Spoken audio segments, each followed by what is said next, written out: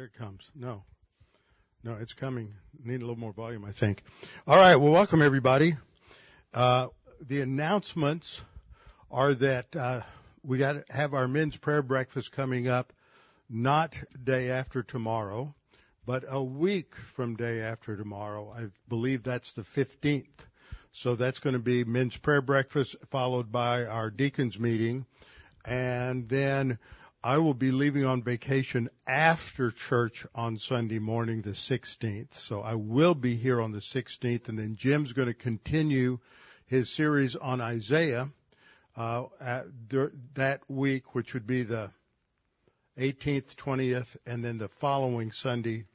I won't come back until Monday. There's nothing fun for a pastor to go away for a week's vacation and have to be back in the pulpit on Sunday. I learned that my first year. All week long you're just thinking about what's coming. So I'll be back on the next Monday, and so we're just going to take a little bit of vacation.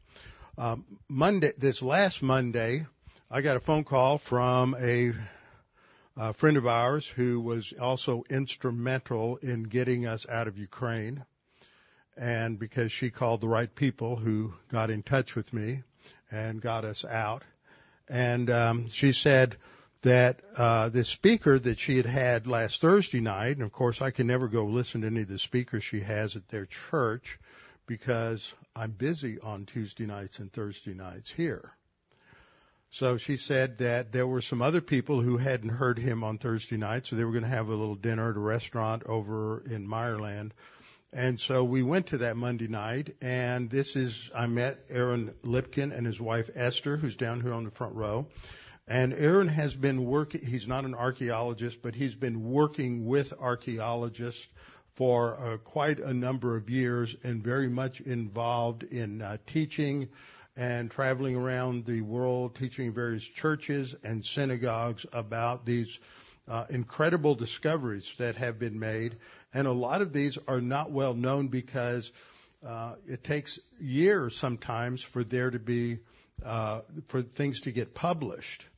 And I've taught you things about the location of the Praetorium where Jesus was tried before Pilate. None of that's been published, and many other things that are true. So we're going to find out lots of interesting things. And the more he talked the other night, the more I thought, he's in Houston this week. I need to just capture this moment and have him talk, because he also works with Scott Stripling. And for those of you who did not go to Israel this time and missed out on the excursion to Shiloh, which was 100 times better than the one we did 11 years ago, he's been doing a lot of work at Joshua's altar with Scott Stripling. And Scott lives in Richmond, teaches at the Bible seminary in Katy, and Scott will be coming and speaking some weeknight in the next 2 or 3 months here. So y'all are going to get a lot of really solid, cutting edge, hot off the press information that is really demonstrating and confirming the truth of the Scripture. Archaeology doesn't prove it, it confirms it. And this in the face of a lot of attacks and assaults on the historicity and the veracity of the Bible. So I know you are going to thoroughly enjoy Aaron speaking, so I'm going to open in prayer, and then I will turn it over to him.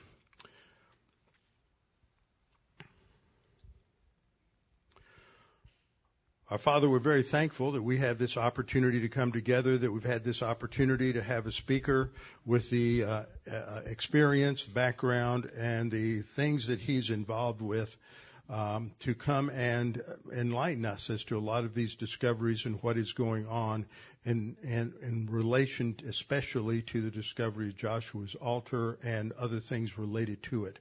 So, Father, we thank you for this. We trust your word, but it's very insightful to find this information because it gives us a better understanding at many times of what the Scripture is actually talking about when certain things are said. So we just ask your blessing on this time. In Christ's name, amen. So at 5 o'clock, I took Aaron and Doug Petrovich to dinner and sat there like a fly on the wall listening to them discuss all of these things related to these finds in Israel. And don't you wish you could have heard the things that we talked about? It was just fascinating. So with that, Aaron, come up, and we look forward to hearing from you. Can you hear me? Yes. Wonderful. I want to thank Pastor Robbie for not presenting me as an archaeologist.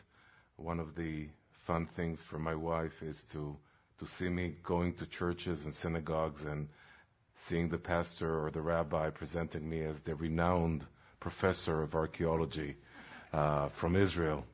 So I'm not an archaeologist. I'm a simple Jew who was in the right place in the right time.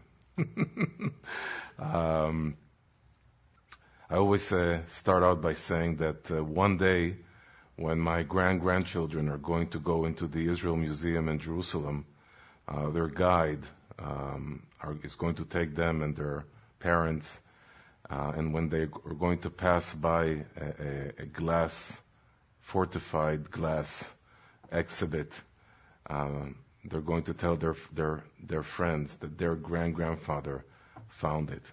And it's really, really exciting. And I'm going to share that with you. Really during our touring of the United States, we just landed here 2 weeks ago in New York.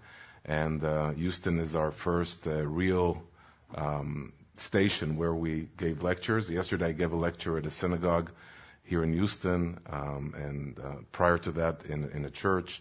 And I see the excitement in the eyes of both Jews and Christians when I'm talking about this amazing topic. And I hope that by the end of this 4-hour lecture, just kidding, you will agree with me. So, first of all, where's my remote control? There it is. Okay. Like my wife says, it's right in front of you. Okay, so I want to start with a testimony, my own personal testimony. My father, Avi Lipkin, who some of you may know, was born and raised in Great Neck, Long Island, in New York. And his parents came from Europe. They immigrated from Europe to Argentina, from Argentina to America, and he was born and raised in Great Neck. One day, as a kid, he sees an article in a newspaper, and the article was written by no other than the Prime Minister of Israel, David Ben-Gurion. And David Ben-Gurion is writing that all Jews have to leave their homes all over the world and come to their homeland, Israel. And my father, a 14-year-old boy, is angry at Ben-Gurion for challenging his identity as an American Jew. So he decides to go to his Hebrew teacher and write a letter to the Prime Minister of Israel, saying how angry he was at what Ben-Gurion said. So the letters fly to Israel, and they land on Ben-Gurion's table, and he stops everything, all the wars, all the economic strife, everything, and he sits down and he writes this 14-year-old Jewish boy a letter. And we have 2 letters from Israel's Prime Minister, 1964, 1965. And he writes to my father, you can be a good Jew in America, but if you want to be a complete Jew, you have to come to Israel. So if Ben-Gurion convinces you, you have to come. After the Six-Day War, 1967, there's a wave of immigration of Jews to the land of Israel, and my father immigrates in 1969. My mom, on the other hand, is an Egyptian Jewess from Cairo, and they are one of the last Jews to stay in Egypt. Today, there's almost no Jewish community in Egypt, but in 1967, you had around 4,000 Jews living in Egypt.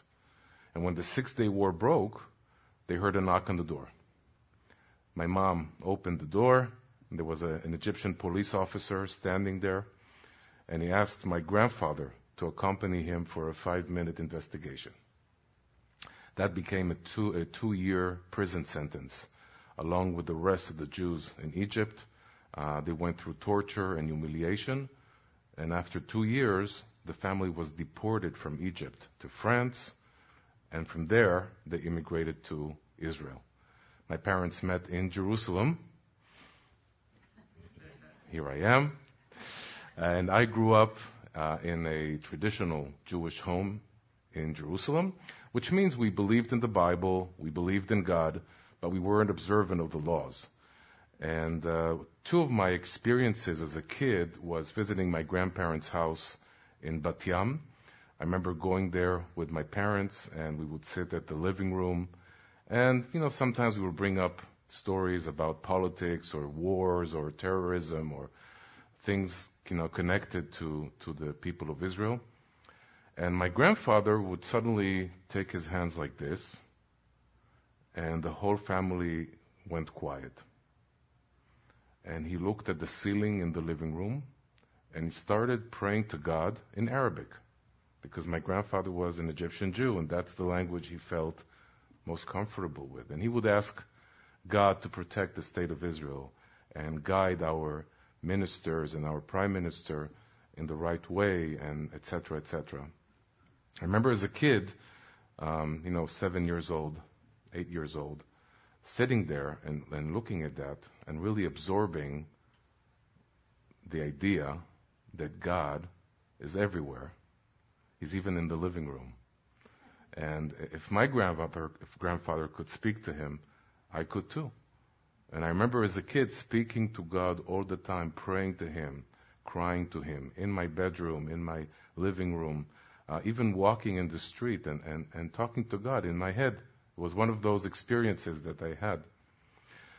The second thing that I remember as a kid is my parents buying me a series of the animated Bible for children. This is in Hebrew. And I remember going through these books when I was in first grade, second grade.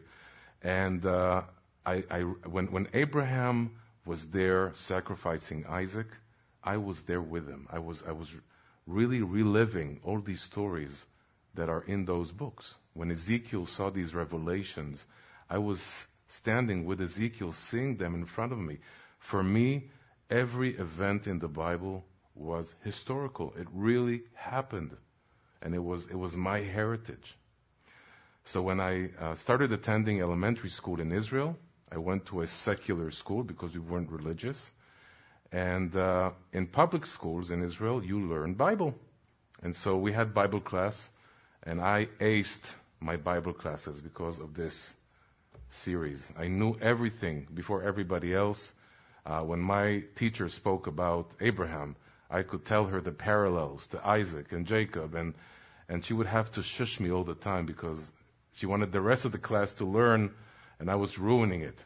But I really enjoyed Bible class in elementary school, and I really looked forward to continuing my Bible class in high school.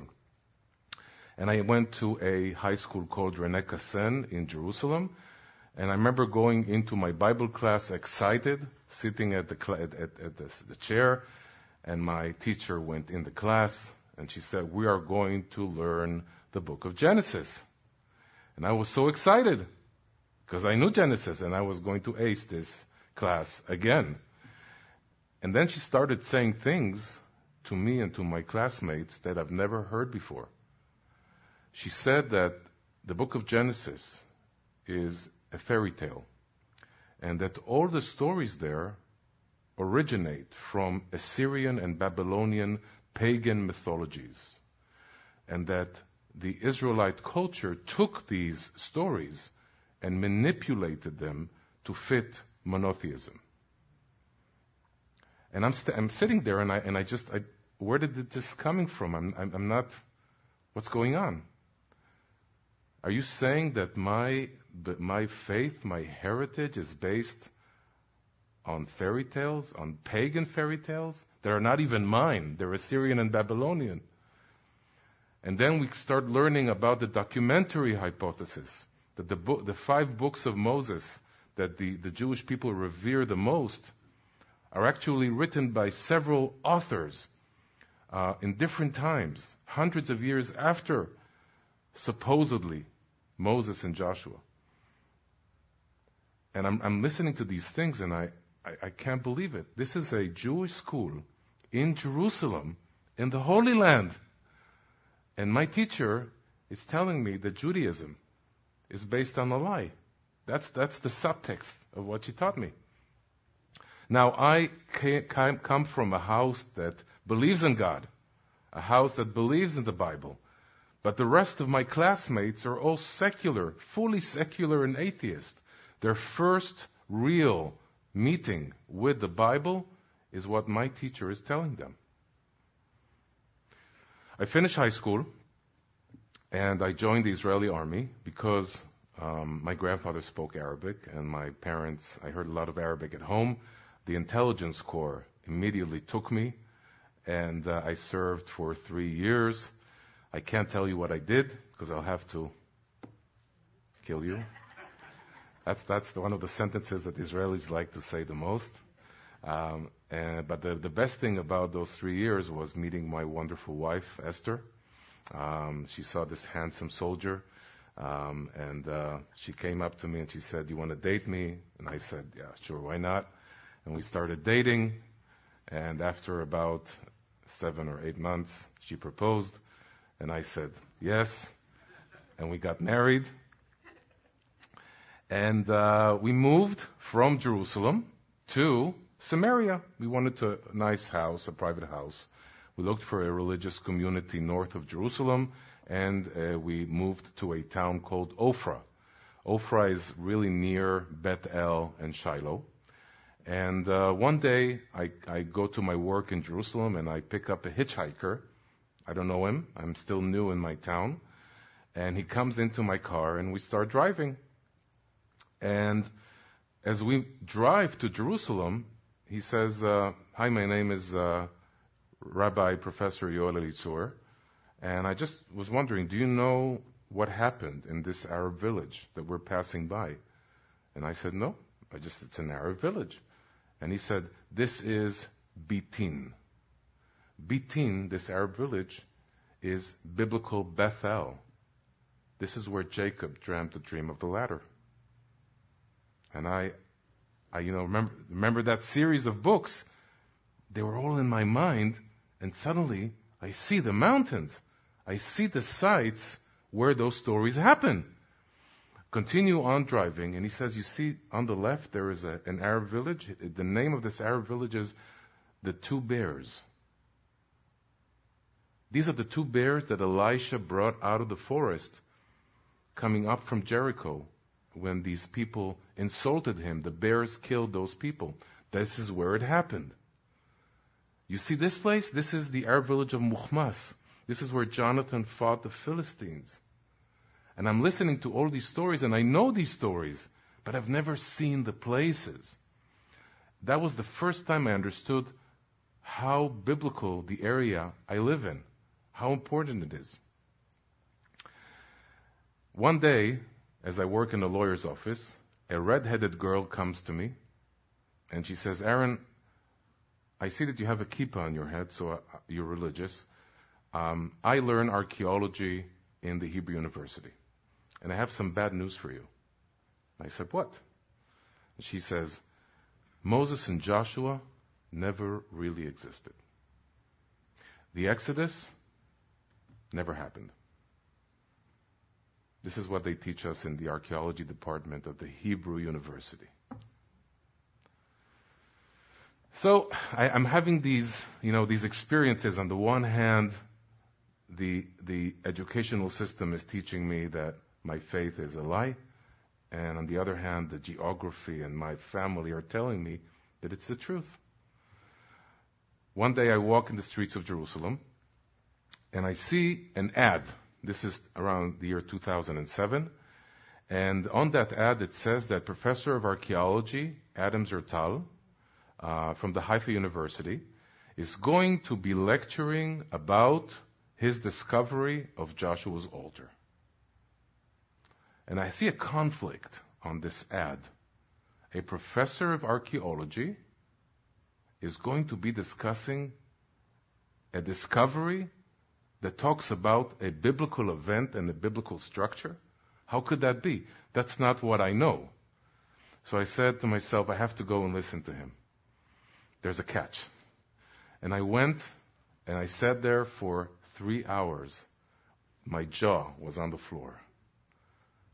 I saw a modest person who was an atheist, who was a minimalist, who was one of those guys that said that the Bible is a fairy tale, who says that the Bible is true.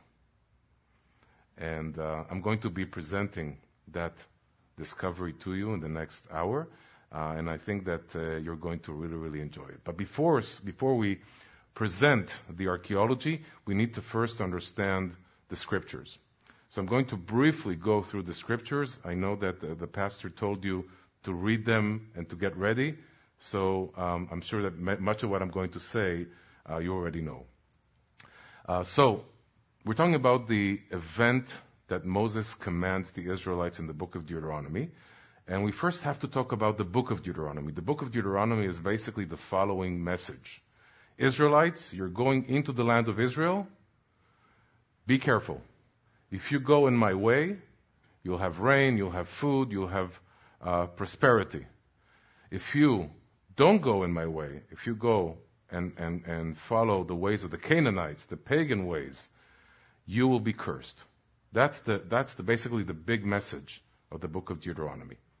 But it's not sufficient for Moses. Moses wants the Israelites to perform a physical ceremony that celebrates this idea of the freedom of choice. And so this is so important that it actually repeats itself, this commandment, twice in the book of Deuteronomy. So the first time is in Deuteronomy 11, and here we have a very general description. When the Lord your God has brought you into the land you're entering to possess, you are to proclaim on Mount Gerizim the blessings and on Mount Ebal the curses. What does it mean to proclaim? We don't know. But we have something connected to two mountains in Israel. Where are these mountains? These mountains are across the Jordan, westward toward the way of the setting sun, near the great trees of Moreh. The trees of Moreh are near Shechem. Okay, so this is really a very specific description of where these mountains are, where this ceremony is supposed to be done. But we need more information. And Deuteronomy in chapter 27 gives us that information. When you have crossed the Jordan into the land your God is giving you, set up some large stones and coat them with plaster. Remember, plaster. Write on them all the words of this law when you have crossed over to enter the land, and when you have crossed Jordan, set up these stones on Mount Ebal as I command you today, and coat them with plaster. So, the commandment is divided into several sub-commandments. The first one is erecting a memorial on Mount Ebal, plaster and writing the law. Okay, this is the first stage. The second stage is building an altar on Mount Ebal. Build there an altar to the Lord your God, an altar of stones. Do not use any iron tool on them. Why? Because iron is what makes weapons. Weapons shed blood. The altar of God is a place of peace. It's a place that is pure, and therefore there has to be field stones in their natural form, not cut by iron. Okay? This is important. Build it with field stones and offer burnt offerings on it to the Lord your God. Sacrifice fellowship offerings there, eating them and rejoicing in the presence of the Lord your God. And you shall write very clearly all the words of this law on these stones you have set up. So again, we have field stones. We have a commandment to do a big barbecue fest in honor of God. And we have this repeating commandment to write the words of the law. Writing is part of this commandment. The next stage is the ceremony. Okay? By the way, ladies and gentlemen, there's a reason why I'm splitting it to sub-commandments, because we'll get to that later. The ceremony. When you have crossed the Jordan, these tribes shall stand on Mount Gerizim to bless the people. Simeon, Levi, Judah, Issachar, Joseph, and Benjamin. And these tribes shall stand on Mount Ebal to pronounce curses. Reuben, Gad, Asher, Zebulun, Dan, and Naphtali. The Levites shall recite to all the people of Israel in a loud voice. And then we have a list of 12 curses. Okay? Now, we have the whole nation of Israel, 6 tribes on one mountain, 6 tribes on the other. The Levites are reciting each curse on this list, and the Israelites are saying amen to each of these curses. Let's read the first one. Cursed is anyone who makes an idol, a thing detestable to the Lord, the work of skilled hands, and sets it up in secret. Then all the people shall say, Amen. Amen. What does this curse remind you? 10 Commandments. Very good. Let's read the second one. Cursed is anyone who dishonors their father or mother. What does this remind you? The 10 Commandments. Okay? This is not a coincidence.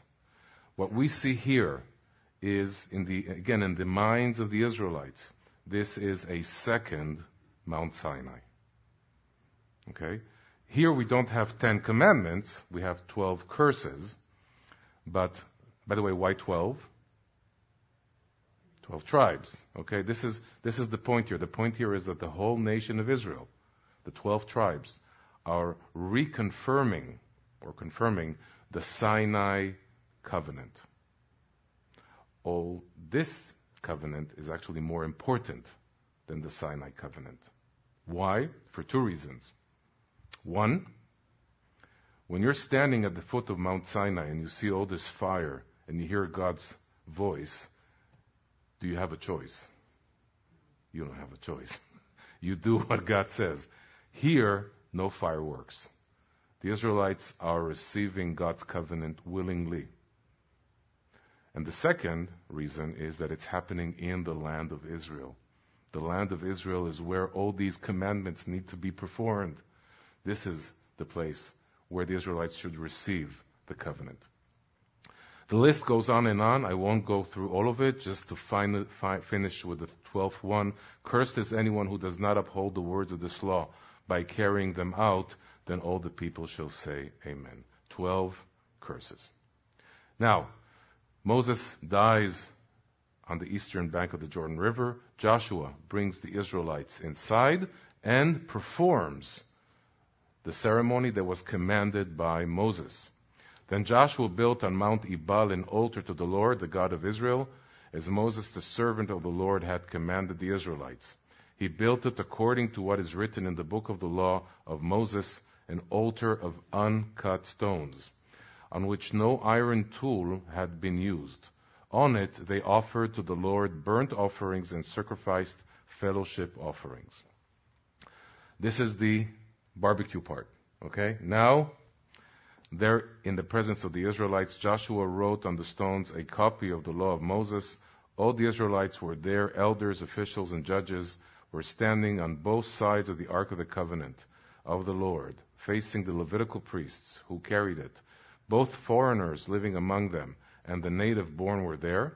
Half of the people stood in front of Mount Gerizim, and half of them in front of Mount Ebal, as Moses, the servant of the Lord, had formally commanded when he gave instructions to bless the people of Israel.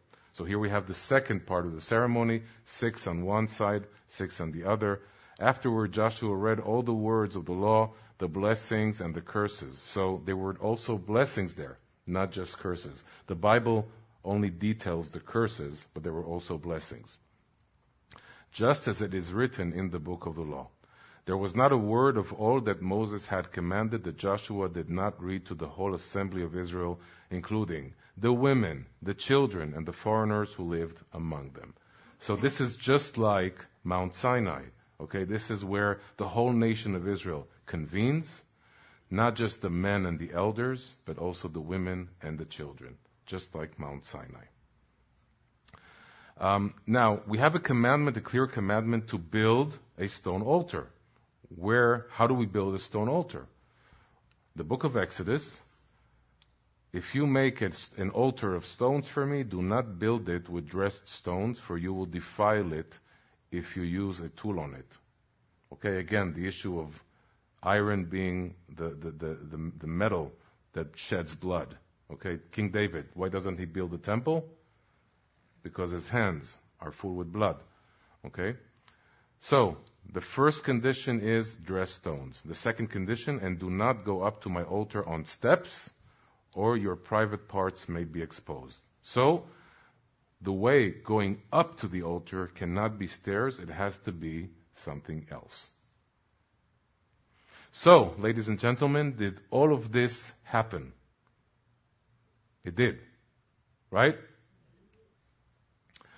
Historians acknowledge that after more than 2 centuries of archaeological research, there is still an absence of evidence for the presence of Israel in Egypt.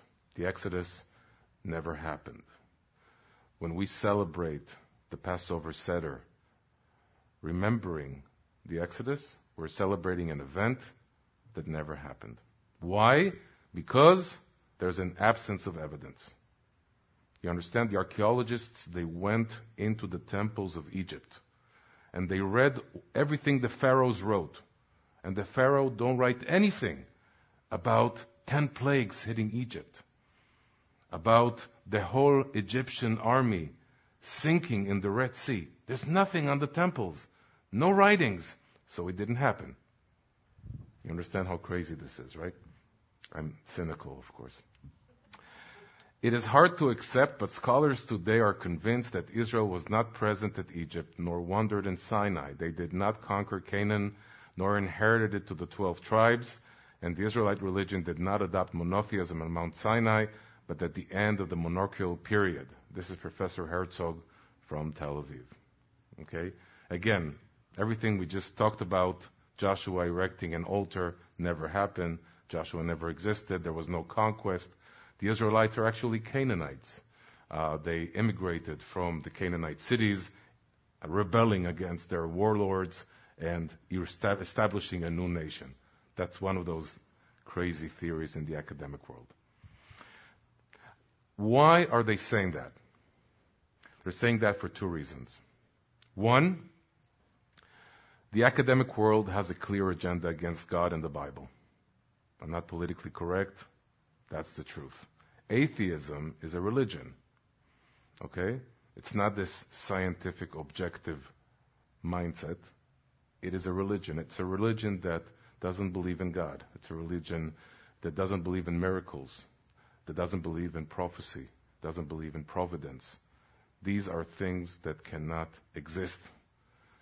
And that's the real reason. The second reason is the absence of evidence. Now, why is that a problem? Much of the stories that happened in the land of Israel, 97% of the stories in the Old Testament, happen in a very specific area in the land of Israel, which is Judea and Samaria, the biblical heartland, the mountain ridge. And that area, believe it or not, was never thoroughly researched until 1978. Okay? In other words, Israel establishes independence in 1948. We have 8 Arab armies attacking us. We're able to defend ourselves. But there's one Arab army that is victorious, the Jordanian army. They infiltrate, they invade from the East Bank to the West Bank, occupy Judea and Samaria, and East Jerusalem. And for 19 years, the biblical heartland of Israel is out of reach for Israeli archaeologists.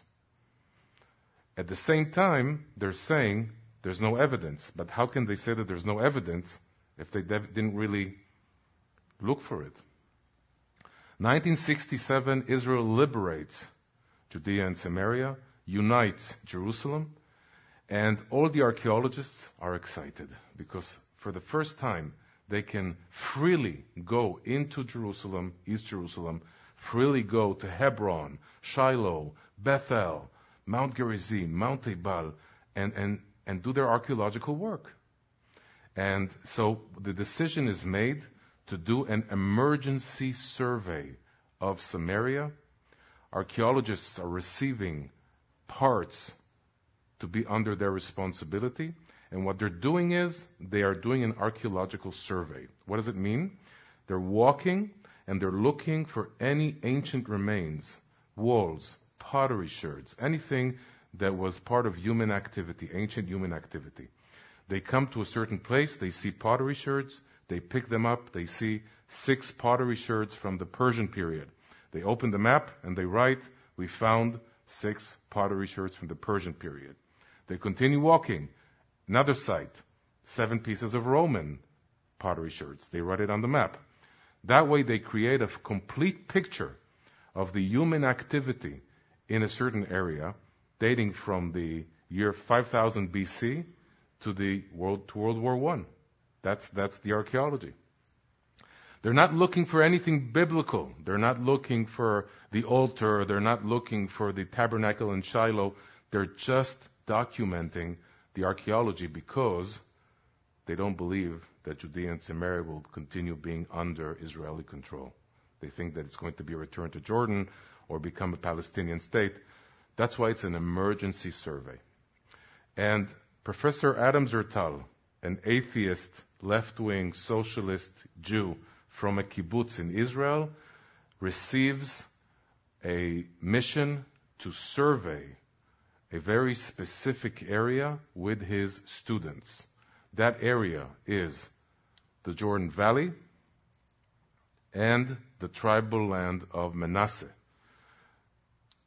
I want to point out that Jericho is over here, and the area that he is surveying is above Jericho. Again, this area that you're seeing was never surveyed. Never. This is a blank, this is a white spot on the map of archaeology. And what's being done here is for the first time, a thorough archaeological survey.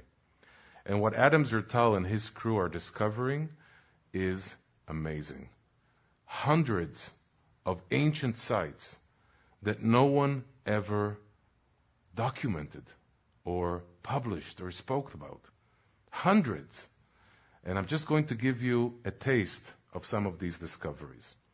One of the claims of the minimalists is that there's no evidence for the Israelite invasion into Canaan.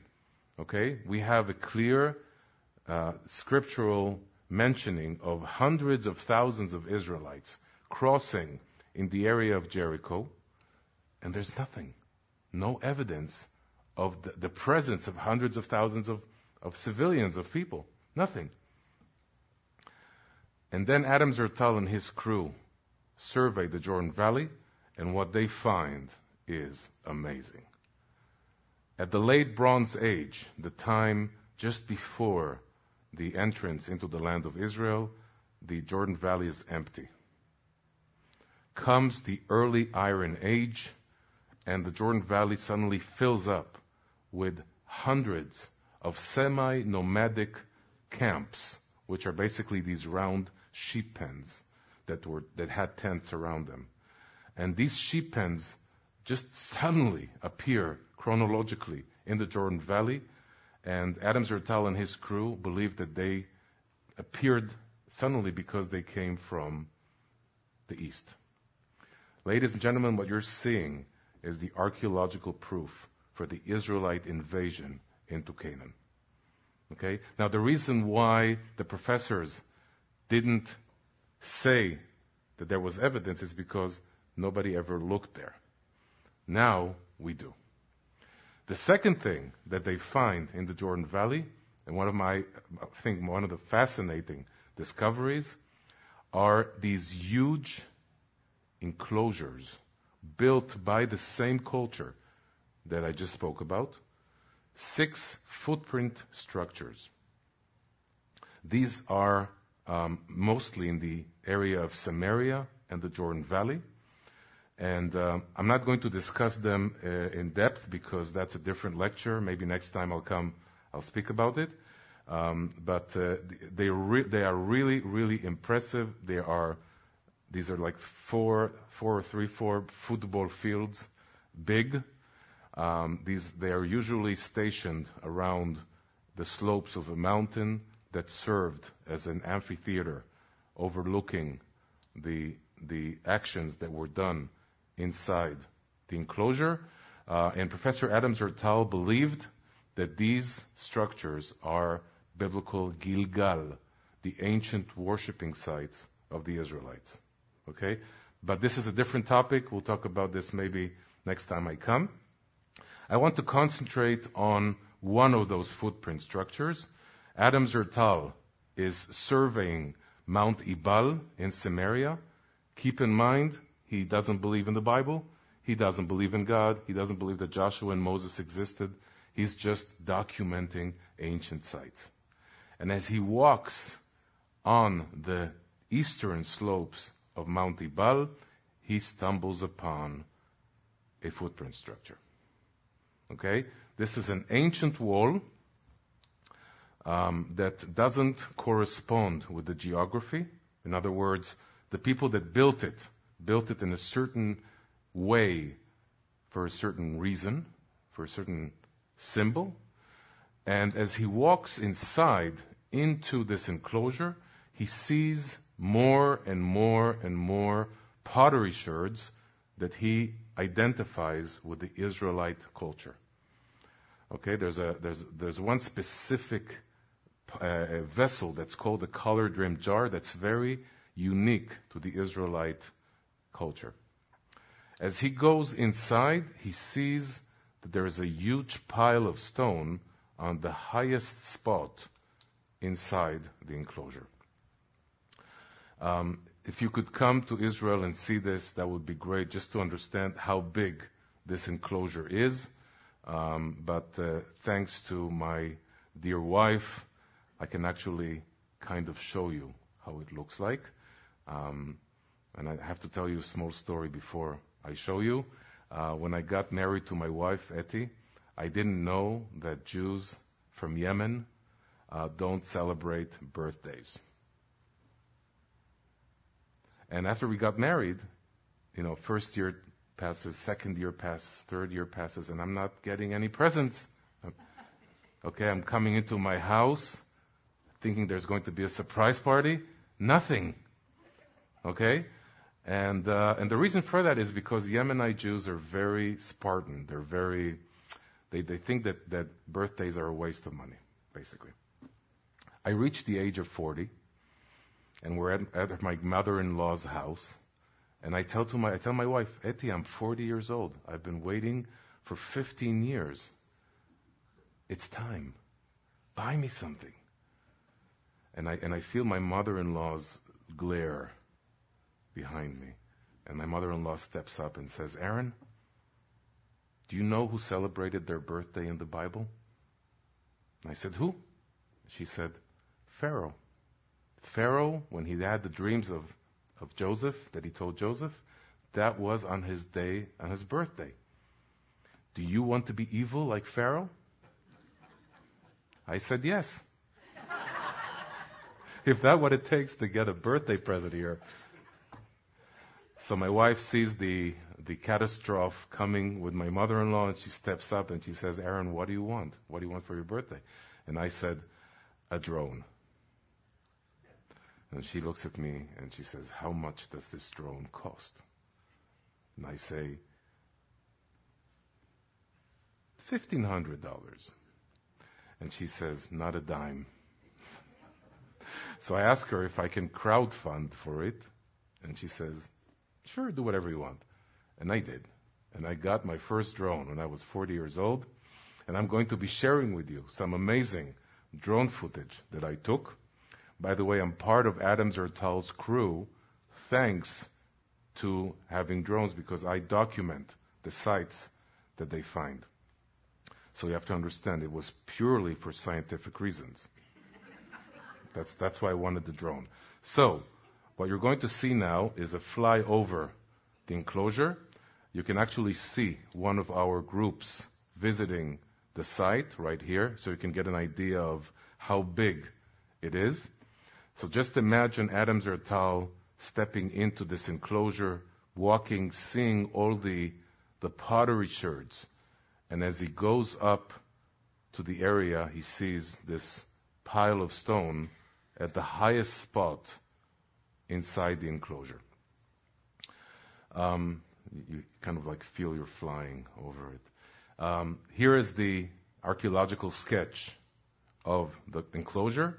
You can see that there is an entrance inside, that the enclosure is subdivided.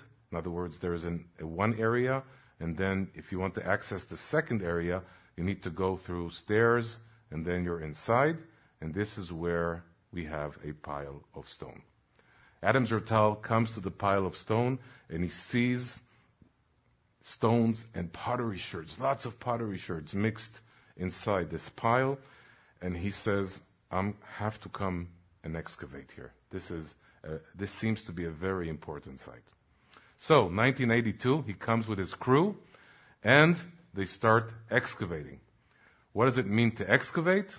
To go from top to bottom, document the layers and findings until you reach the bedrock. That's archaeology, on one leg, as we say in Hebrew.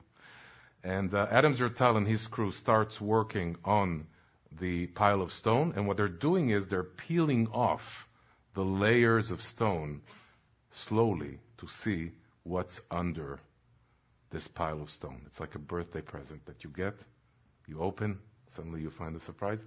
And the surprise that comes up after a few days of peeling off this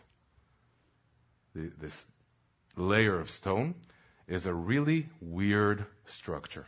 Really weird. It's a structure that is made out of field stones.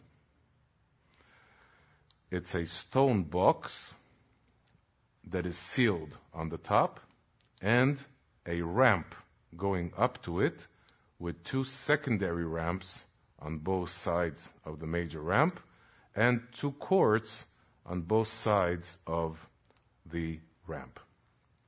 Here's another diagram just to make it a bit clearer.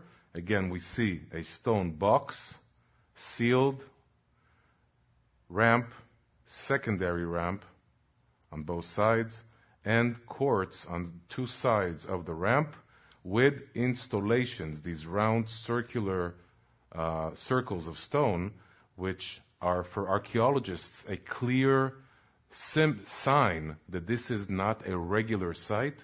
This is what's called in archaeology a cultic site, meaning a place where people brought offerings.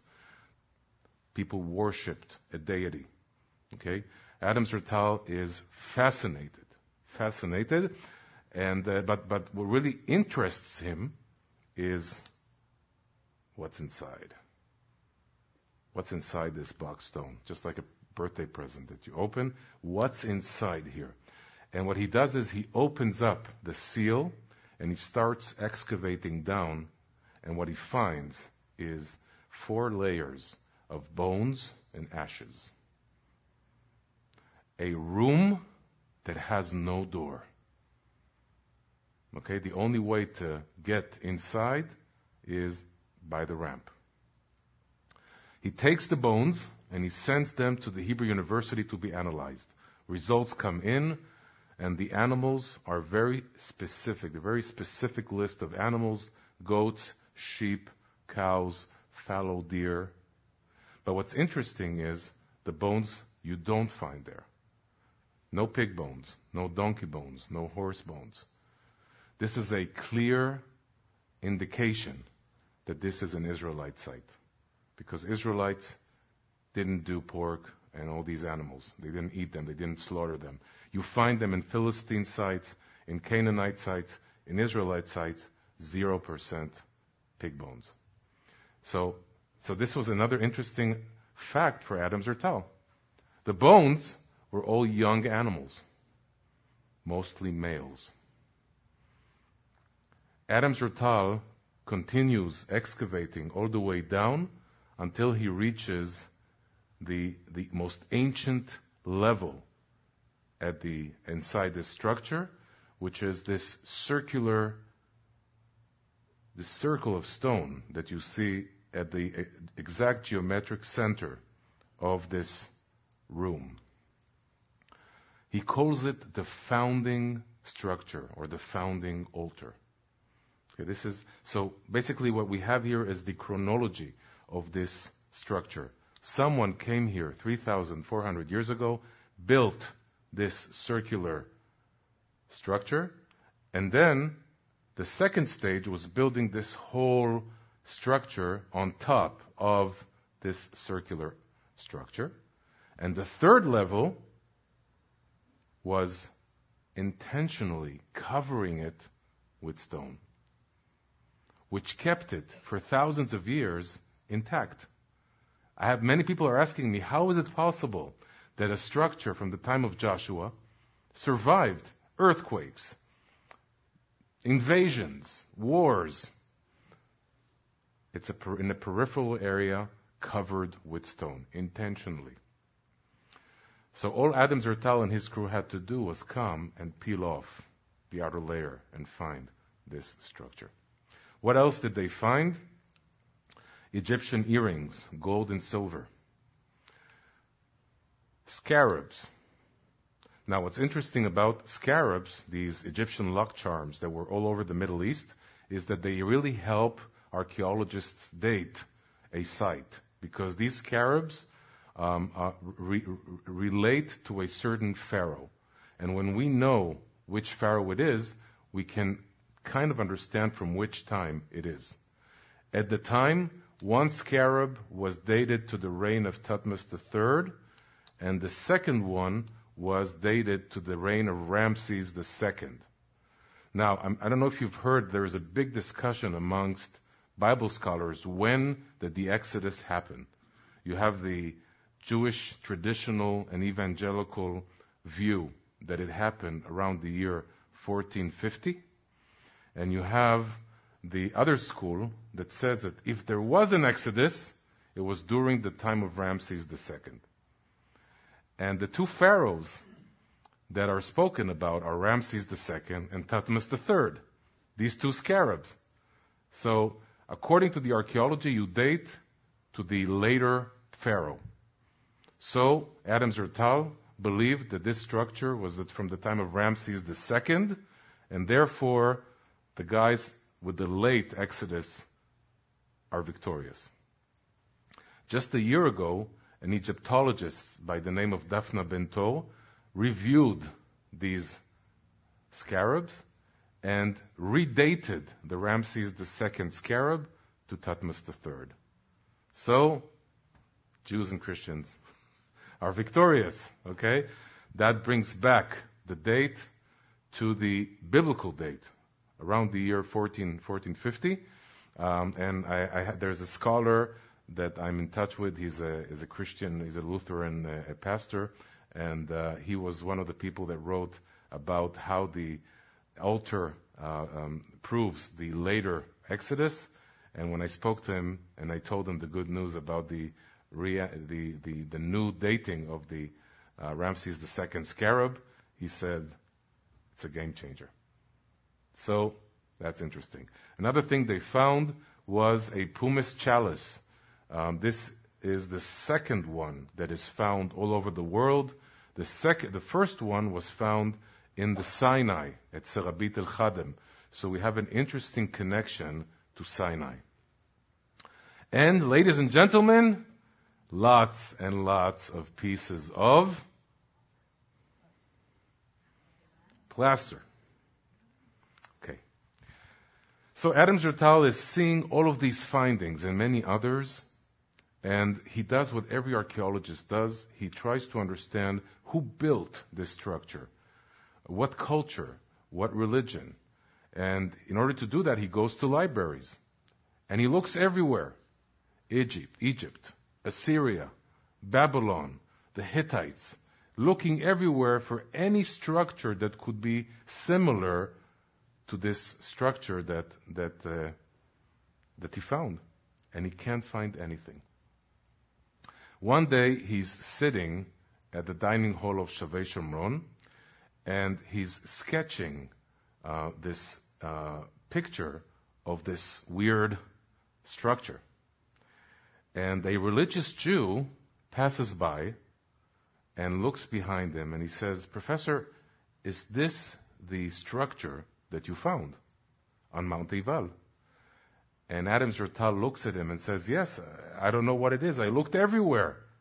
Egypt, Assyria, Babylon, Hittites. I couldn't find any parallels. And he sees this Jew suddenly all excited. And he runs away, the Jew. And he comes back with a book. And he opens the book and he shows Adam Zertal a sketch of the Second Temple altar. And Adam Zertal is looking at it, and what he's seeing is a stone box, a ramp, and two secondary ramps on both sides of the altar. Now, keep in mind, this is the Second Temple altar. It's 1,400 years later than Joshua. But what Adam Zertal is seeing is an Israelite altar during the Second Temple period. And when he sees it, his whole world collapses. Everything that he was taught, everything that he was educated upon, crumbles. He looks at this religious Jew and he says, Tzvi, that's his name. Tzvi, we found an Israelite altar on Mount Ebal. And there's only one possibility. This is Joshua's altar. And if this is Joshua's altar, then Joshua really existed. And Moses existed. And the Exodus happened. And the religious Jew looks at him and says, of course. You needed all of this to get to this conclusion. Adam Zertal describes how for 3 days they cannot sleep because of the magnitude of this discovery. And, the next thing that happens, Adam Zertal is inviting people from all over the world and professors, and he's waiting for them to say, we were wrong. We are so sorry for all the books we wrote and all the papers we wrote about how the Israelites never invaded and that Joshua never existed and the altar was never constructed. It's all baloney. It's all fairy tales. He was waiting for them to say, oh, well, we have to rethink this. Do you think they did it? You think the professors admitted that they were wrong? No. Okay? But you have to understand why. Adam Zertal identified a site that is commanded in Deuteronomy, the last book of the 5 books of Moses, and is built according to the scriptures in the book of Joshua that starts the books of the prophets. The altar is a nail that nails down these 2 parts of the Bible together. The repercussions of admitting that is Joshua's altar for the academic atheist world is an atomic bomb. That's what it is. Or as Professor Steger said from Harvard, if there is an altar on Mount Ebal, as Zertal claims, we biblical scholars should all go back to kindergarten. But when I stood with Adam Zertal, when he spoke to my groups, the groups that I bring to Israel, I saw the frustration in his eyes, the understanding that the academic world is really not objective, that the academic world has an agenda, that the academic world has politics, and they're not open-minded. And there was always sadness in his eyes. Now, one of the problems that Adam Zertal encountered was that every major excavation ends with a final report. In order to write a final report, you need money. And archaeologists are not rich people. Okay? Where do you get the money from? From grants. Who gives the grants? The universities. Will the universities give a grant to a discovery that proves them wrong? No. Will they give a grant to a discovery that's in Judea and Samaria, which is, according to much of the academic world, the occupied territories the place that belongs to the Palestinians and not the Jews, not the Israelites, they have no connection to that area? No. And Adam Zertal cannot write a final report for 30 or 40 years. And if you don't have a final report, it does not become a fact in the academic world. But I have good news. Last year, we got a very generous donation. And January 1st, 2023, the final report started being written. Hopefully next year, we're going to have a big conference that's going to show that report. So, thank God. So I'm bringing groups from all over the world to visit Joshua's altar because I love this site and I feel that when I'm standing there, I'm touching Joshua, I'm touching Moses, I'm touching the Israelites. But what I'm seeing is something terrible. I'm seeing the site deteriorating. I see the stones falling down because visitors are standing on top of the altar and how the stones are just falling because people are not careful. I see Palestinians coming and graffitiing on the walls of the altar. I see them burning tires inside the altar. I see an Arab construction manager coming with his bulldozer and taking stones from the enclosure wall to make gravel to a nearby road. All these things, and I can't take it. I can't take it that such an important biblical site is slowly being destroyed. And why isn't Israel, the Jewish state, taking care of this such important site? When Israel signs the Oslo agreements with the Palestinians, an archaeologist in the Israeli army makes sure that the border between Israel and the Palestinians excludes the altar. The altar is inside the Palestinian Authority. It's crazy. I'm standing at the altar, and the Israeli side is like 50 meters away. Sorry for using the metric system. 50 meters away. It's nothing. It's like from here to the parking lot, and there's a border. Israelis cannot go freely into it. Intentionally. You understand how crazy this is. I go to Dr. Shai Bar, Adam Zertal's student. Adam Zertal already passes away in 2015. And I say to Shai, we need to do something. We need to save this site. What can we do? And Shai looks at me and he says, Aaron, I cannot touch this site. If I touch it, my career is gone.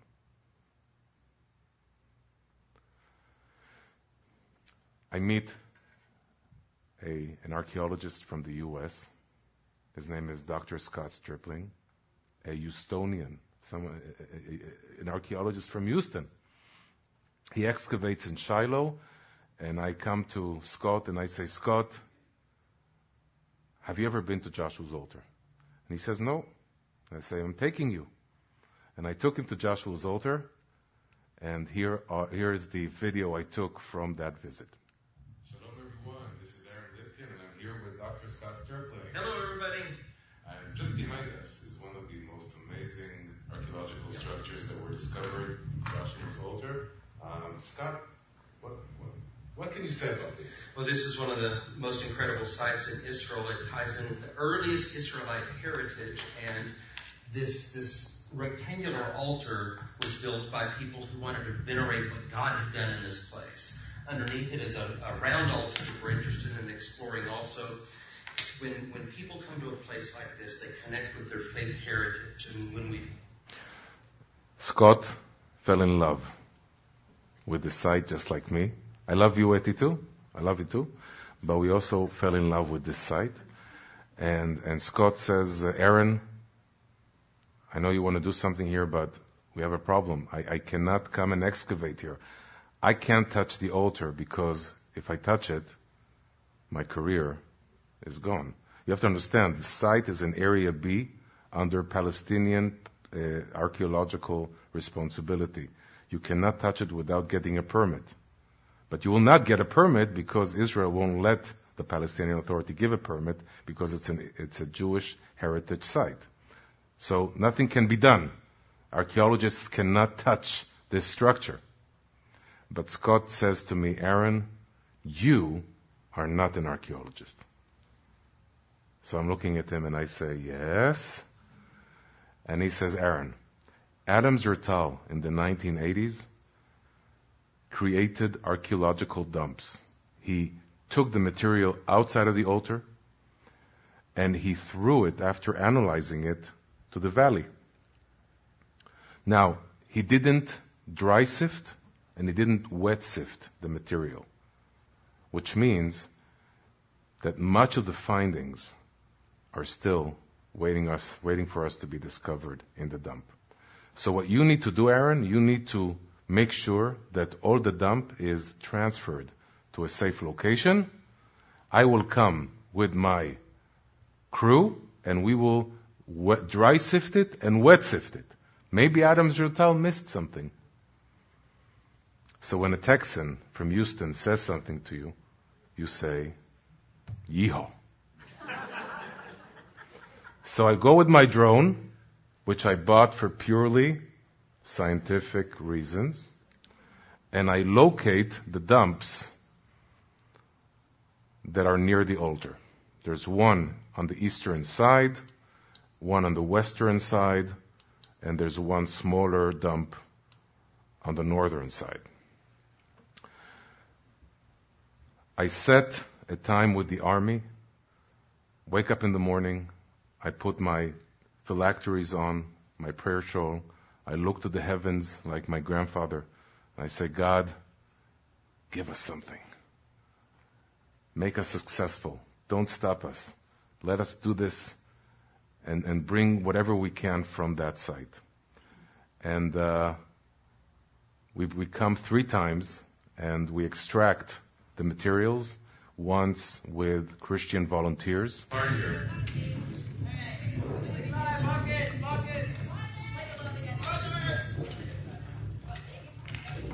Another time with young volunteers, Jewish volunteers from the communities around.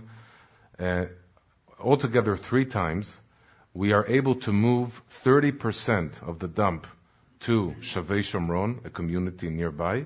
Scott comes with the ABR crew, Associates of Biblical Research, and they start wet sifting and dry sifting, looking at reanalyzing all the material that Adam Zertal threw to the dump.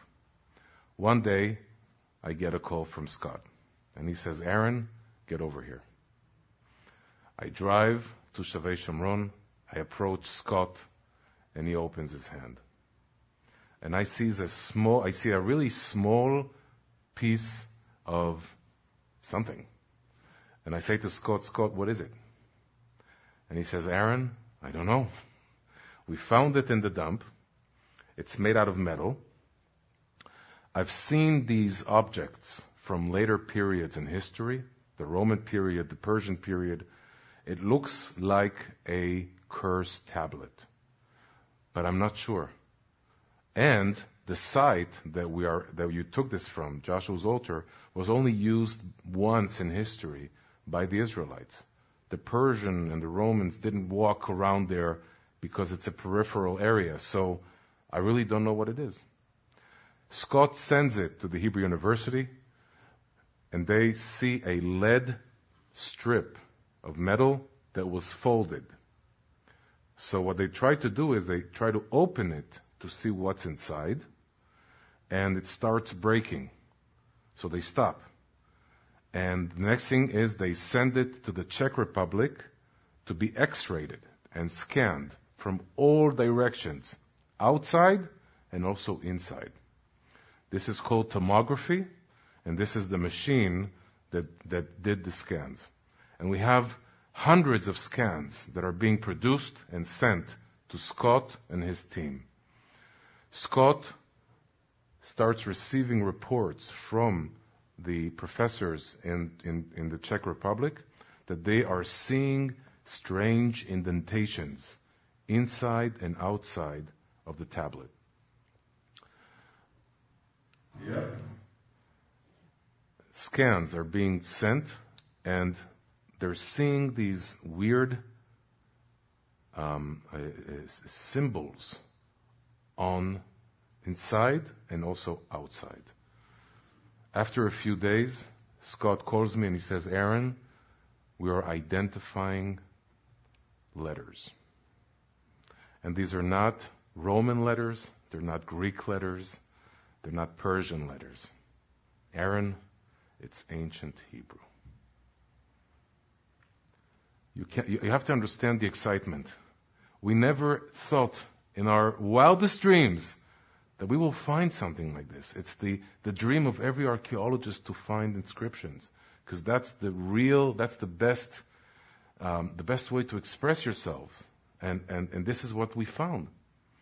After a few months, Scott decides to come out with a press conference and publicize the text that was written on the tablet. Now, this is a very long press conference, so I'm not going to show you all of it. I edited it mainly to the parts where Scott mentions my name. First of all, I'd like to say a word about Aaron Lipkin. It was Aaron and I who originally dreamed or brainstormed this idea on the last day of the Shiloh excavation in 2019. And it was going to take someone on that end to logistically help pull things off, to relocate the dump material and just do so many logistical things. And so Aaron and I dreamed about this, and so it was that initial collaboration that was key to bringing this to fruition. So thank you, Aaron. Working on the inside of the tablet, we recovered 40 Hebrew letters, and this is in a script that we would call proto-alphabetic script. Sometimes if it's from the Sinai, it's referred to as Proto-Sinaitic, or sometimes folks would refer to this as Proto-Canaanite. We will call it Proto-Alphabetic script. 11 of these letters are alephs, the first letter in the Hebrew alphabet, and they are all the archaic form.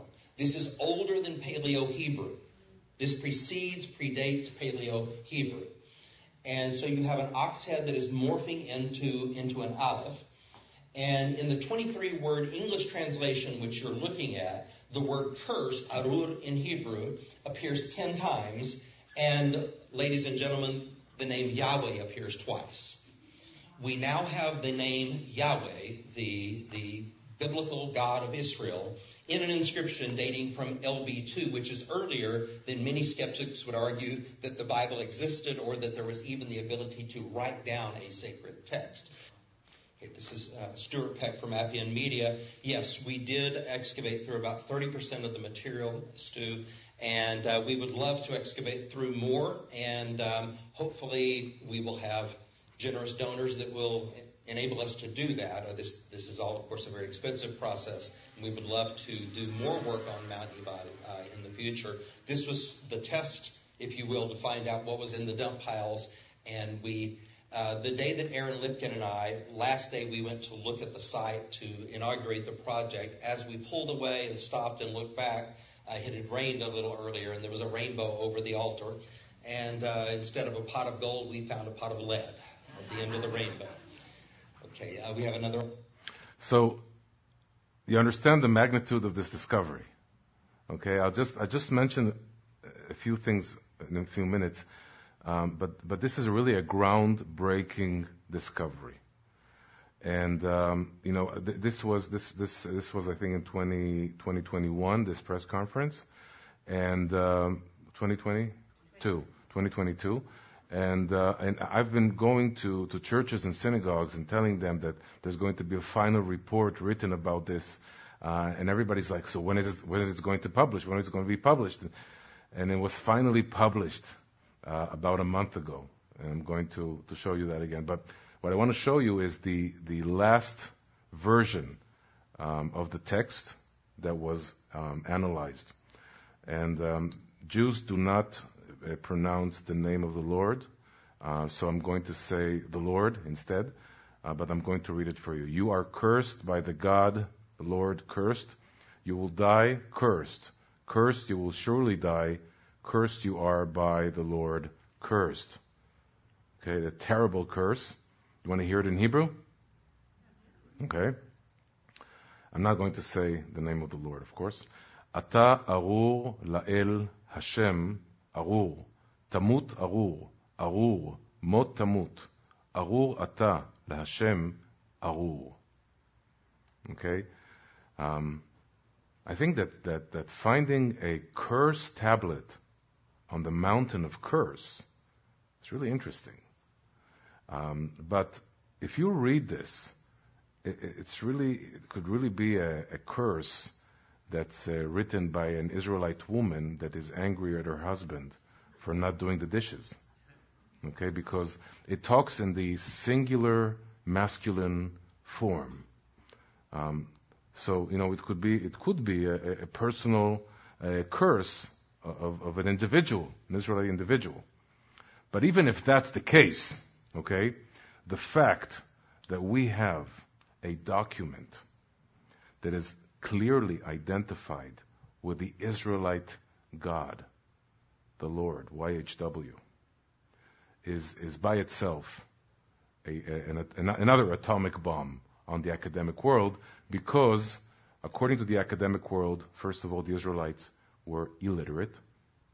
They did not know how to read and write because they didn't find any writings from the time of Moses and Joshua. Okay, they go to temples in Egypt, lots of writing everywhere. They go to Assyria and Babylon, lots of cuneiform tablets, lots of writing. No Israelite writings. And the Bible says that Moses came down with 10 commandments, that he received lots of writing, that Joshua wrote the writing on the stones, the laws. No writing. So, the Israelites, there's no evidence, so the Israelites are illiterate. They're not. Okay, why do we know that now? Because it's engraved on metal, and Israelites usually write on parchments, on leather, and that doesn't hold for much long. Okay? The fact that we found the Dead Sea Scrolls that are 2,000 years old is a miracle. Finding parchments from 3,400 years ago is impossible. But we're illiterate. So now we're not illiterate. The second thing is the name of the Lord, YHW. According to the academic world, the Israelites only started worshiping the Lord, the name YHW, much later, around the year 800 BC. And here we have a document that has the name in a time that Joshua and Moses lived. Not only that, we have God's name, YHW, and his other name, El, together on the same document. And that's another groundbreaking discovery in the academic world. Goes totally against all the academic thoughts of the development of the Israelite theology. If it's a personal curse. Is it? We'll see. So the article was published a month ago in Heritage Science. You're more than invited to go in, free download the article, read it. You'll see all the scans and you'll see all the how they analyzed it. It's really, really fascinating. It was peer-reviewed, so it's a scientific fact. This is the final report, the one that Adam Zertal didn't do, and we will have next year. So, you want to see how it looks like? How the Israelites wrote on the tablet? Do you want to see it? Yeah. So before we do that, I'm going to give you a crash course in ancient Hebrew. Okay? Here you see modern Hebrew, the top line. Modern Hebrew derives from Second Temple Hebrew. You see the Aleph here and the Aleph here? They're very similar. This is how they wrote in the Dead Sea Scrolls. This is how Jesus wrote. Okay, this is from that time.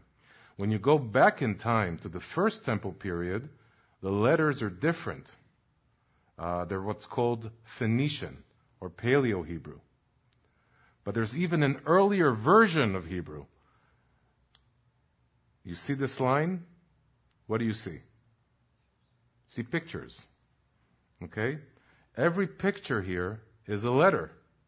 kind of like they look like the Egyptian hieroglyphs, right? But the Egyptian hieroglyphs, every sign could be a sentence or a whole word. Here, every sign is a letter. And every picture is a picture that starts with the letter that it represents. For example, fish in Hebrew is dag, and this is the letter dalid. Okay? The letter kaf is a palm of a hand, kaf. The letter yud is a yad, a hand, and so on and so forth. The letter hey is a man standing saying, hey! Okay? This is how they wrote during the time of Joshua and Moses, and we know this from the Sinai. There is a very interesting fella in the ABR team called Steve Rod, and he calls these letters hieroglyphic Hebrew. I like that term, so I'm going to be using it. Ladies and gentlemen, the inscription inside the lead tablet is the most ancient form of Hebrew. Ready?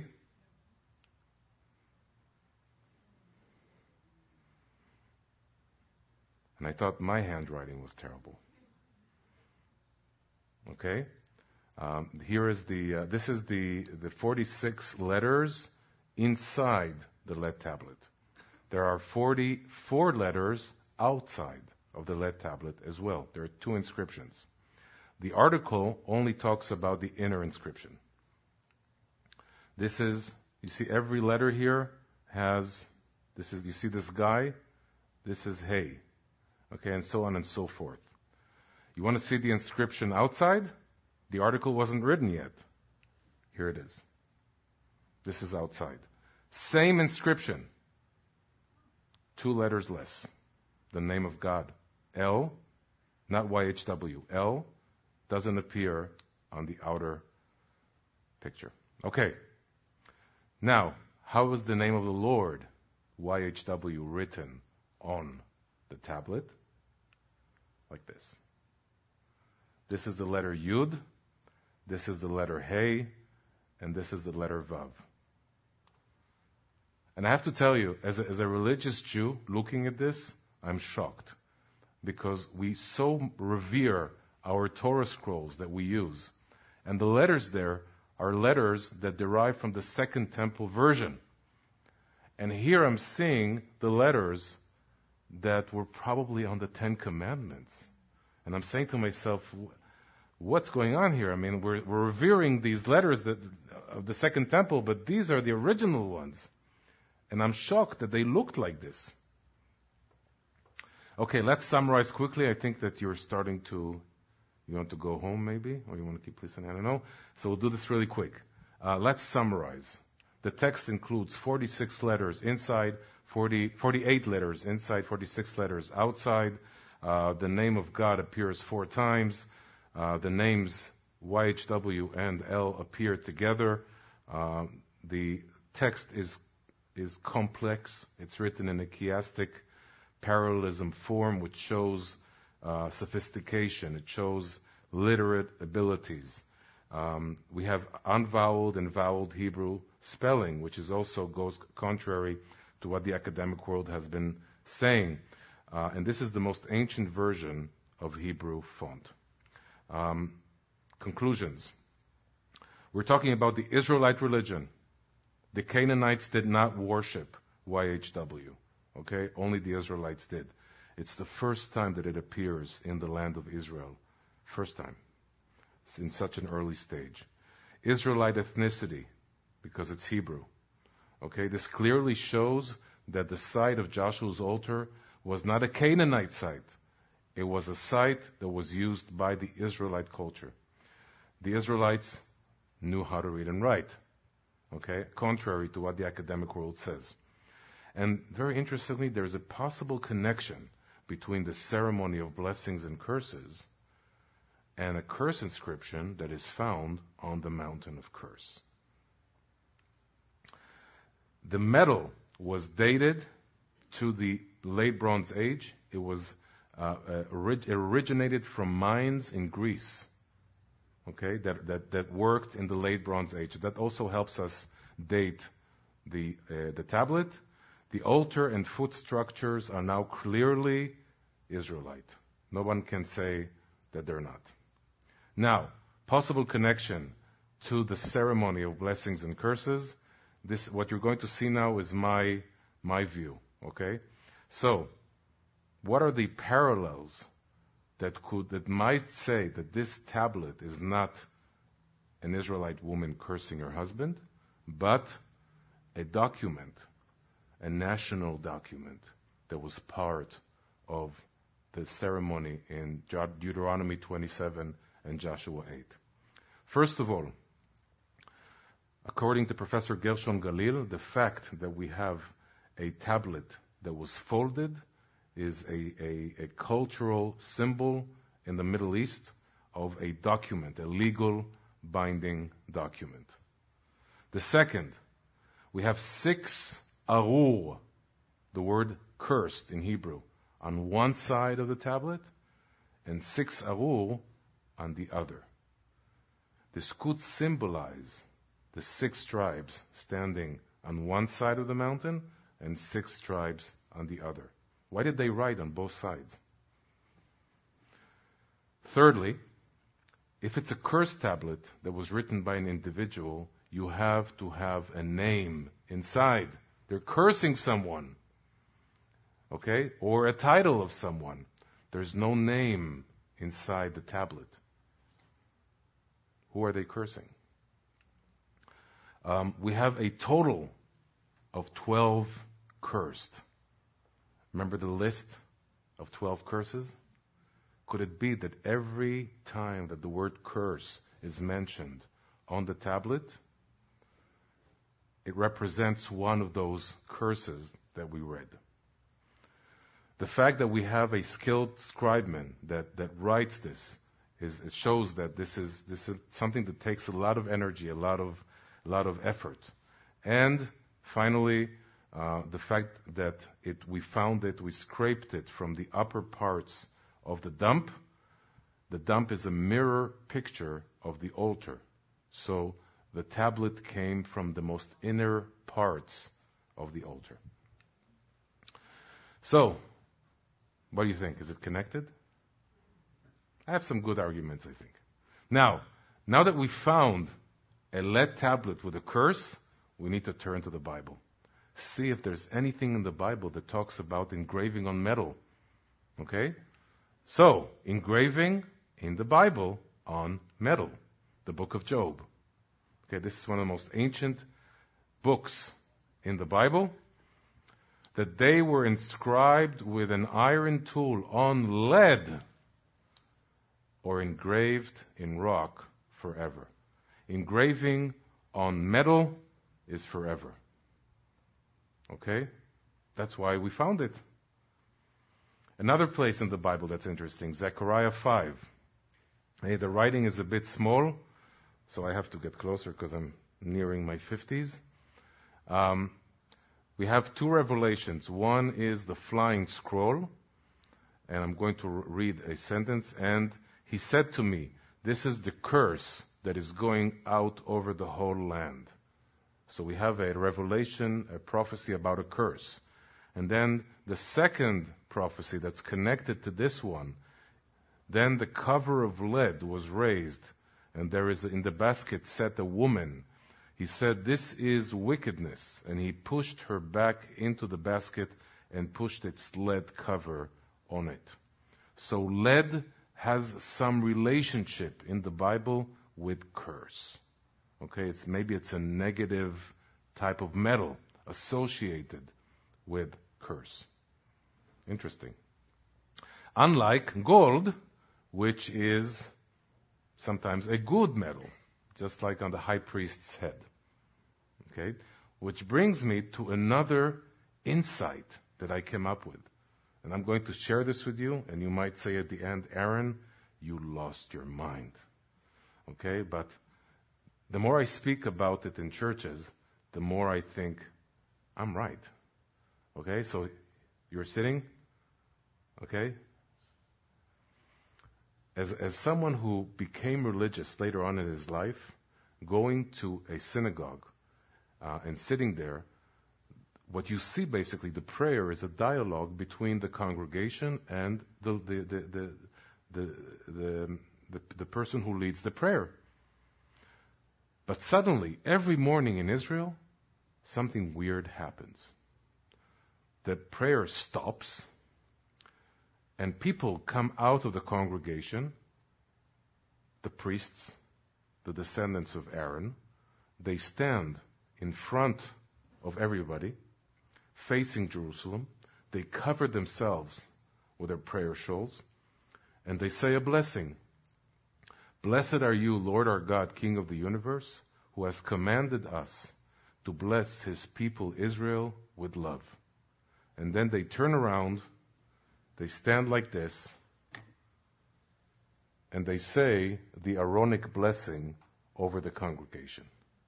This is one of the most sacred parts of the Jewish prayer at synagogue. It's a time when the fathers cover their children with their prayer shawls and receive the blessing, the Aaronic blessing from the priests.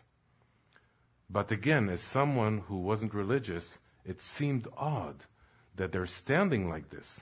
Where is it written in the Bible that that's what they need to do? And the answer I gave myself was, it's a tradition. It's from Sinai. We don't know. That's one of those sentences we sometimes say to ourselves if we don't have an explanation. But now, after finding the tablet, I think I have an answer. This is how it looks like. This is in the Western Wall, and this happens every morning, but also in major feasts, and this is one of those feasts.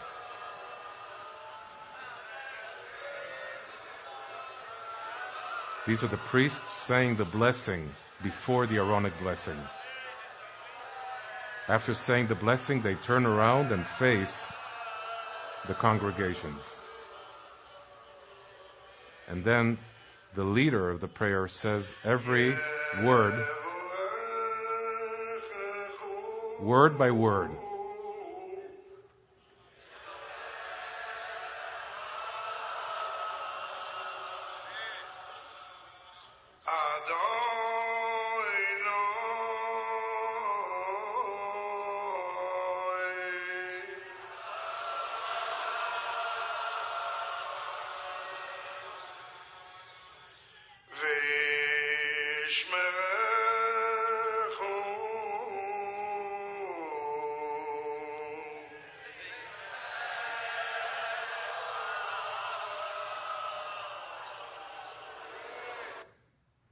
Okay, this is, I'm just showing you a part of it. This is, again, one of those most amazing parts of the prayer.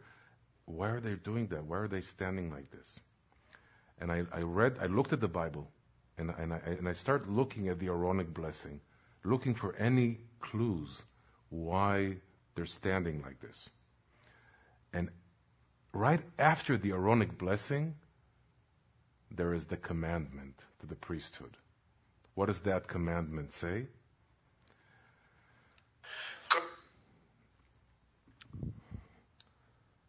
Let's read the Aaronic blessing. The Lord said to Moses, "Tell Aaron and his sons, this is how you are to bless the Israelites. Say to them, the Lord bless you and keep you. The Lord make his face shine on you and gracious to you. The Lord turn his face toward you and give you peace. So they will put my name on the Israelites, and I will bless them." The commandment to the priesthood is to put God's name on the Israelites. This is how God's name looks like. A man standing like this with two letters on both sides. The reason why the priesthood is standing like this is because they are embodying God's name by standing like this, showing God's name to the Israelites, putting God's name on the Israelites. And I only got to this conclusion because of the lead tablet. How amazing is that? Remember, the Israelites are fighting the Amalekites. What's happening? Moses is standing on a mountaintop, and Aaron and Hur, what are they doing? Holding his hands. Okay, why? What's the story? What's going on? He's putting God's name on the Israelites so they win the war. That's suddenly we get this understandings, these amazing insights. And I think that the last insight that we need to talk about, the last question, the big question is, why is the altar of God built on the mountain of curse? If I was God or Moses, I would command the Israelites to build my holy altar on the good mountain, the mountain of blessing. Why is the commandment to build the altar on the bad mountain? Ready for the answer? The ceremony of blessings and curses is all about free choice. God is saying to the Israelites, if you follow my commandments, if you follow me, you will be blessed. And if you don't, if you choose not to follow my way, you will be cursed. But you have the freedom of choice.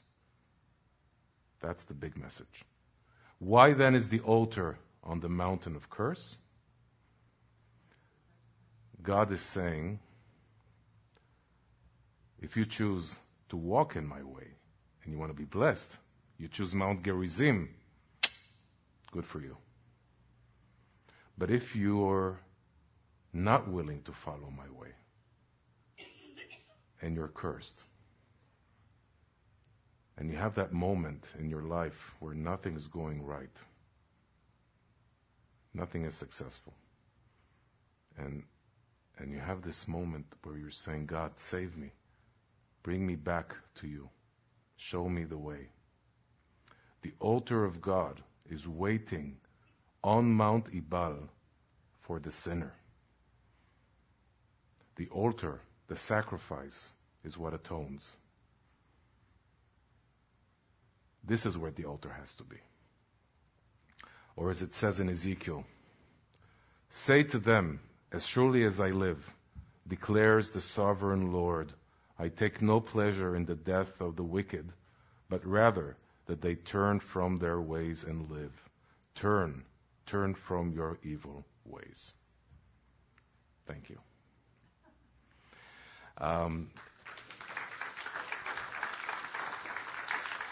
Thank you. Before I finish, I have a few words to say. First of all, Joshua's altar is an amazing sight. Unfortunately, 99.9999999% of the tourists that are coming to Israel don't get to visit it. And I highly recommend, if you ever come to Israel, please visit the site. It's possible. Okay, here is a picture of one of our groups. You might recognize this guy over here, Professor Randall Price, and his group of students that came with us to Joshua's altar. And so you're more than invited to contact us, and we'll arrange it for you. The second thing is, if you want more information on Adam Zertal's discoveries, we have several products waiting on the table outside. If you want specifically to concentrate on Mount Ebal and the altar, I have a Bible teaching that I did with a Christian friend, and it has amazing drone footage that I did. And a book that was written by Adam Zertal, A Nation Born, about the discovery of the altar. You can follow my YouTube channel. Lots of information on Joshua's altar, including an online course that I did during the COVID period. So you're more than invited to listen to that. And my Facebook page, which I constantly post informations, articles that you can follow. So you can follow me. I also write several, and by the way, the products outside, we have a sale. For $100, you can get everything. So just know that when you go there, because I need a new drone. So this is altarofjoshua.com. This is where I write my blogs. I have several articles that I wrote in the past few months related to the tablet and the footprint structures. So you're more than invited to see that. And hope to see you soon in Eretz Israel, the land of Israel. Thank you.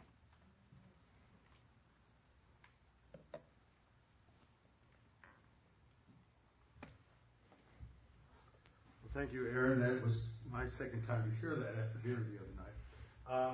I was asked to make an announcement. Who said I needed to make an announcement? I can't remember what it was. It wasn't written down. Where'd Sandy go? Yeah, there are books back there. Okay, that was just on that. Okay, now one thing you did not explain. There's two explanations for this.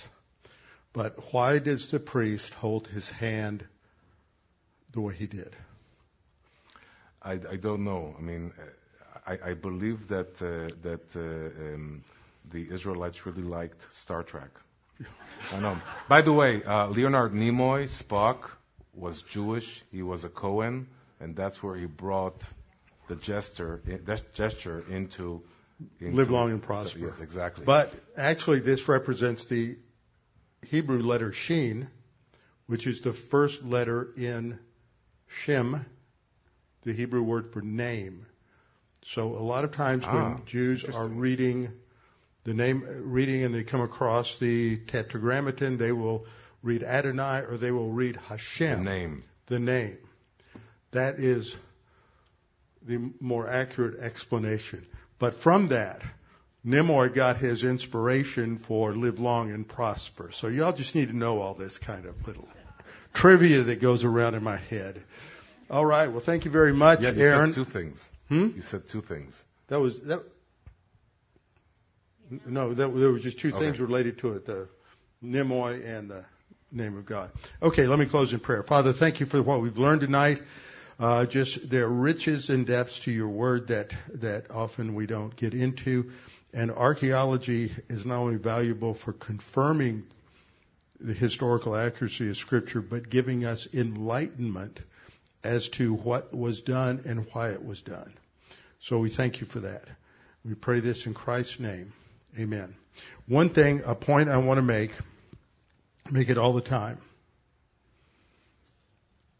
The Bible, Christianity, is different from every other religion in the world. Why? Two things. Because it's grounded in space-time history. It happens at geographical locations so that you can go to those geographical locations 3,000 years later and you know exactly what happened there and what God taught people at that location. That's very important. It shows it's historically true. And chronology. It's always grounded in time. That tells us that if these things are true, I love the conclusion. You know, if this is true, then that means the Bible's true. But that doesn't just apply to the Old Testament. If that applies to the Old Testament, it applies to every prophecy in the Old Testament, and therefore it applies to everything in the New Testament. That ties it together. Okay. Be warm and be filled.